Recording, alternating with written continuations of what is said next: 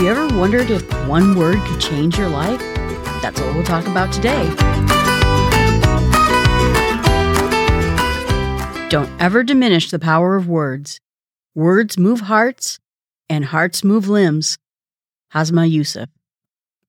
Today we're going to talk about the book, One Word That Will Change Your Life, by Jon Gordon. He offers up to us that if we could change one thing, improve our life in incredible ways, and it was all really easy to do, wouldn't we want to try it? And that's what he calls the one word. He says that this book is there to show us how one word can change everything. Our vision, our look at the year, we give ourselves a theme for the year, and what we can do to make huge improvements. I know a lot of times that people are working on New Year's resolutions, coming up with like lists of how you get this done, and maybe the resolution list is huge, a very long list, or sometimes they're maybe too complicated. They're convoluted. I want to go to Bali and get a massage on the beach and, keep going and going. And so then it makes it very hard to do because it's this very long item. Also, having many resolutions makes it hard to accomplish. So this is where he says that we have to start taking in consideration one word. He says the first step is that we have to look deep inside, get rid of the noise and all the clutter, and find a good place to think where we can just dig deep and think about the perfect thing that one word would do for us. He says that it's easy to do the process of discovering what our one word should be, and he'll give us some questions about what we should ask ourselves to reveal our words. He says all these habits and game plans that we do to try to change our behaviors misses a lot of the most important thing, which is changing the heart first. If we want to change our lives and our heart's not in it, we're not going to do it. There's always that big debate that goes between the heart and the brain, where you'll hear people say that if we don't convince our brain we need to do something, or if our brain doesn't understand why we need to do something, then we won't do it. But in this case, he's saying that we have to convince our heart, our soul, our being, in order to actually get these changes. And I get that. I'm someone who loves to question everything. I do deep dives into anything. If I'm going to learn to live a healthier life, I'll research it, I'll investigate it, I'll read all the books I can, I'll read competing ideas about it, trying to determine. And then, yes, obviously clear I should do X, Y, and Z. But then why don't I do X, Y, and Z? And that would be a symptom of me convincing my brain I have to do it, but never getting on board with my inner being. He says we get frustrated and all the things when we fail, that if our marriage isn't great, our workplace isn't great, if we fail at our goals, then it's just another thing that we didn't do right. And he says, nope, in his simple word, it's just going to be one word. And that if we try this approach, give it a shot. He says it's radical, that it will help our whole year. He says the nice thing about it is it's not based on just temporarily giving in and doing the one thing. You think about the people who go to the gym. January 1st, I'm at the gym, I'm working out. I saw some city or place was basically banning you from signing up for gym memberships the first week of January. People get all wound up about it and they're ready to go and they're powered on willpower and passion and everything else that we do with our resolutions. But again, the problem is it's too complicated and we haven't convinced our inner being that it's correct. He says that sometimes we come up with mission statements, and so we make it clever. So maybe we just come up with one thing, but it's going to be this clever sentence about what it is we're meaning to do. I'm going to live a life of health so that I may benefit in every way from my healthy living, my healthy eating, and going to bed on time. And even in that complicated statement, he realized that the problem is that simple sentence I just said probably contains 100 tasks, 100 different things that I should be doing in order to accomplish that one mission statement. It doesn't really help paring it down in order for us to actually activate on that. And we need to do it every day so that we can change our life, not have this complicated thing. He says that one word will be focused. It will be drilled into a particular topic. He gives spiritual, physical, mental, relational, emotional, and financial. And he says, you know what? The word is important. I always think the pen is mightier than the sword. We all know that words are powerful. When people say hurtful words to us, we feel hurt. When they say inspirational words to us, we feel inspired. But in this case, we're going to find that one word that will help make it impactful through our entire year. He says that you should get something called a stretch team that will help you, encourage you, be on your side, give you good advice. And again, it's that same concept of having a support group out there trying to help you. And these have to be people who have it in for your best interest. They have to be for people who really are caring about what it is you do. He brings back the movie, which is funny because when he talked about the one word and he says that he created this concept of the one word, my first thought was the movie City Slickers.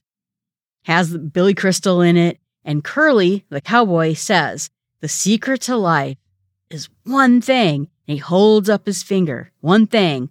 Just one thing. And Mitch, who is Billy Crystal, says, but what is that one thing? And the cowboy responds, well, that's what you'll have to find out. And the idea is that based on this horse event that they go on, of course, he figures out what the one thing is. It makes me think a little bit about the TV show Alone. You know, these people go out and they have a chance of winning $500,000 and they go live in some wilderness. And of course, food and health is always a big issue. But the one thing that gets most of them is they sit there in their cabin, their log cabin, their shack that they built, and they think, oh my gosh, why am I here? My family means so much to me. Their brain starts eating away at them. And, you know, when I think they eventually go home, a lot of times, most of the time, through their own decisions, it's because I think they figured out what their one thing is. He says that he developed a framework for figuring out what your one word is going to be. He mentions, first of all, we have to have silence. That's going to help us look inward to try to determine what's inside of our heart. It helps prepare us for figuring out our one word. He calls it the look in step.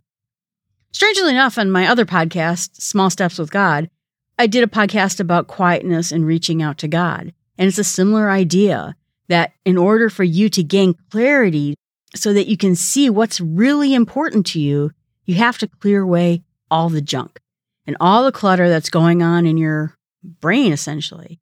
I mean, I'm terrible about this. I'm way on the ADD scale. My brain is filled with junk all the time. When I try to go to bed, I am thinking of no less than 53 different things that I should be doing, I should be thinking about, but what about this? And what about that movie over there? My brain is packed full of things. It helps me as a podcaster because I'm always thinking of ideas to put into a podcast. But I think when I'm trying to think of deep things, it probably doesn't help me very much. So the first thing is you have to think about, what do you really need the most? What is it that is most challenging in your life? This is interesting because I was planning on doing a one-word challenge before I read this book. Gretchen Rubin, who has the Happiness podcast, always talks about the one word. She picks a theme for the year. And sometimes it's very creative, like lightning, meaning you want to be quick and snap in there and get things done and snap out of there. So they usually tend to think of a higher concept that represents what they're trying to do. I'm never quite that clever. Last year, impact. I want to start having an impact on my job, on doing this podcast, in my life outside of both of these things, but making a difference. And I think it worked really well. I think that it raised my work game up quite a bit. Before that, I had a little phrase that was dot the I. I mentioned that in the past podcast, where I felt like I wasn't finishing things to the umph degree to make it perfect. This year I was thinking about taking risks. There's things I don't like. I tweeted about it a little bit earlier this week, where I don't like taking risks. I don't like stepping out on the ledge. There's a lot of things that make me feel uncomfortable, and many times when I feel uncomfortable about them, I don't do them. And so my first initial thought on what I was going to pick for the one word was going to reach out better and take more risks or do things I feel uncomfortable about. This quote came from Twitter, and it was Claudia Stelner. "I don't like taking risks. Taking risks means losing comfort and familiarity, and the human brain would do anything to prevent the emotion of loss. That's why I like to remind myself there's always something to lose. Make sure you choose the more exciting path." So in her case, it's maybe not risk that you're picking. Maybe you're just picking the more exciting path. And I liked how she reframed that whole idea. I can do that. So that was going to be my theme. And then I thought, is that really where I need to have the biggest impact? And I decided it wasn't. The real answer is health. I talk about it a lot on this podcast, my urge to be healthier, lose weight, get more exercise, eat healthier. And so I decided my one word was going to be health, because that's what I really need to focus on. If I drop over in the next year, well, this podcast isn't going anywhere particularly exciting. So while I can take all the risks and do the exciting things I could do to make this podcast grow, if I'm not here, there's no podcast. So obviously my health is the number one thing. He says the next step is to look for obstacles, things that are preventing you from going this direction. And when I examine that, obviously the thing that's getting in my way of reaching my goals in this area, well, is me, my laziness. I love every hobby that involves sitting. I knit, I read, I watch movies, I play on podcasts, I edit my podcasts, and every single one of those things is just sitting and not moving much at all.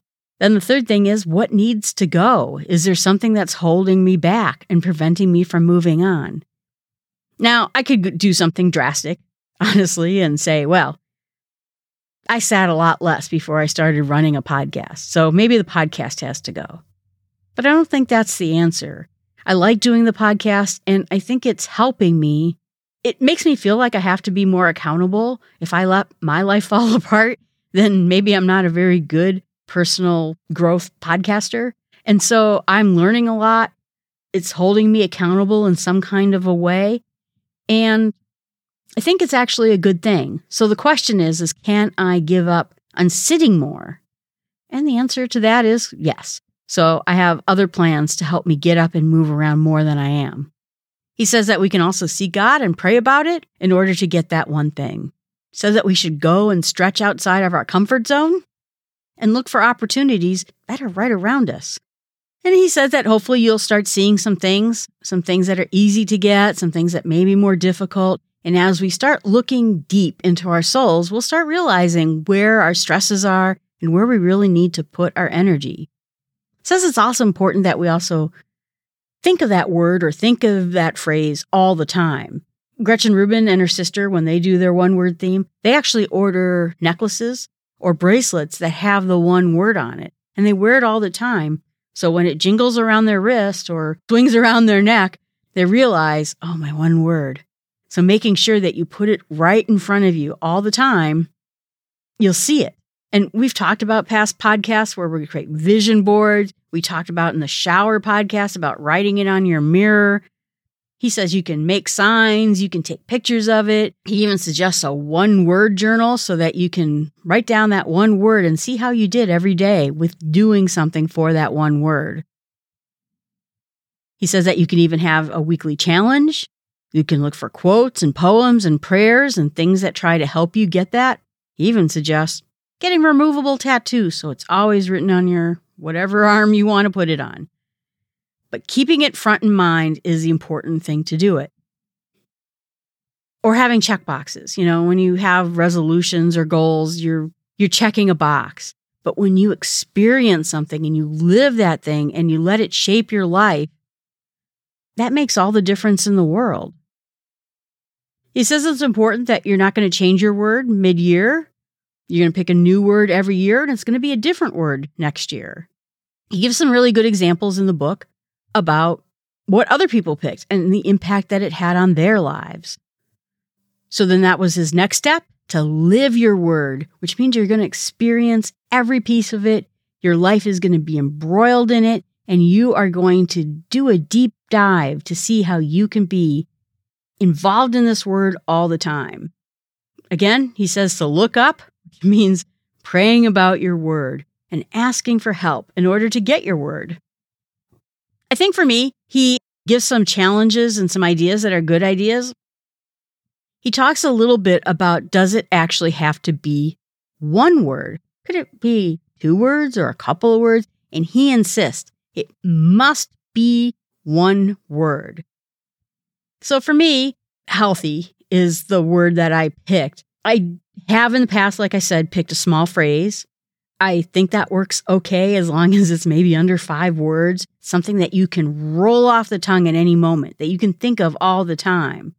I think 2 words are kind of nice because I always like pairing an action word to it. You know, if you wanted to read books, you could say books. But without the read books, it feels a little vague to me. You know, even with healthy, what does that even mean? Does that mean exercise? Does that mean eating? And so inherently, I would almost like to say 2 words where I would say, get exercise. Again, I could pare it down to 1. He insists it be 1. I think there's a little flexibility there as long as you keep it just as a couple of words. But if you're going to get a necklace made of it or a bracelet, having the 1 word certainly helps. So I like this idea. I've done it for the past couple of years, primarily because of Gretchen Rubin's Happiness podcast. And I started it off at the beginning of the year too. So far, healthy to me has meant that I have exercised each day of the year and I've dropped my calories down quite a bit. Lucky for me, all my Christmas food kind of ran out before New Year's. So all of it's gone and I'm back to my regular diet. So I've been working on picking the healthier choice. So healthy helps me pick my choice. But then healthy also means that I'm trying to fill all my rings on my Apple Watch. That's how I defined it to be right now. It's important to keep in mind that when you do pick your word, you know what that means because you don't, again, want that 1 word to incorporate all these tasks and all these things that are hard to remember. The idea of what I'm doing is not that I'm going to come up with this task list of what healthy means. It means to me that every time I'm given a choice, healthy is the right answer. So if I think, should I go upstairs and exercise or should I watch this TV show? Healthy. Okay, go exercise. If I'm sitting there and looking at 2 different possible lunches that I might have, which one am I going to pick? This one with more protein or this one with a little bit more fun to it? Well, okay, healthy. So that's how I'm looking at it, that the answer to almost every question I'm going to pick this year is going to have the answer healthy. So my challenge to you, of course, is come up with the 1 word. What 1 word theme will you have for the whole year? Then think about what you could do to put it throughout your house and in your life. Are you going to make phone backgrounds with the word? Are you going to use an app that will remind you of the word every day? Think about it and let me know how you do. You can always contact me at jill@smallstepspod.com. You can let me know what your word is and what methods are you using in order to keep that word in front of your eyes. All right, everyone, thanks so much. Appreciate you listening. Please remember to subscribe to the podcast and tell a friend. And remember that we can get through our 1 word goal by taking small steps.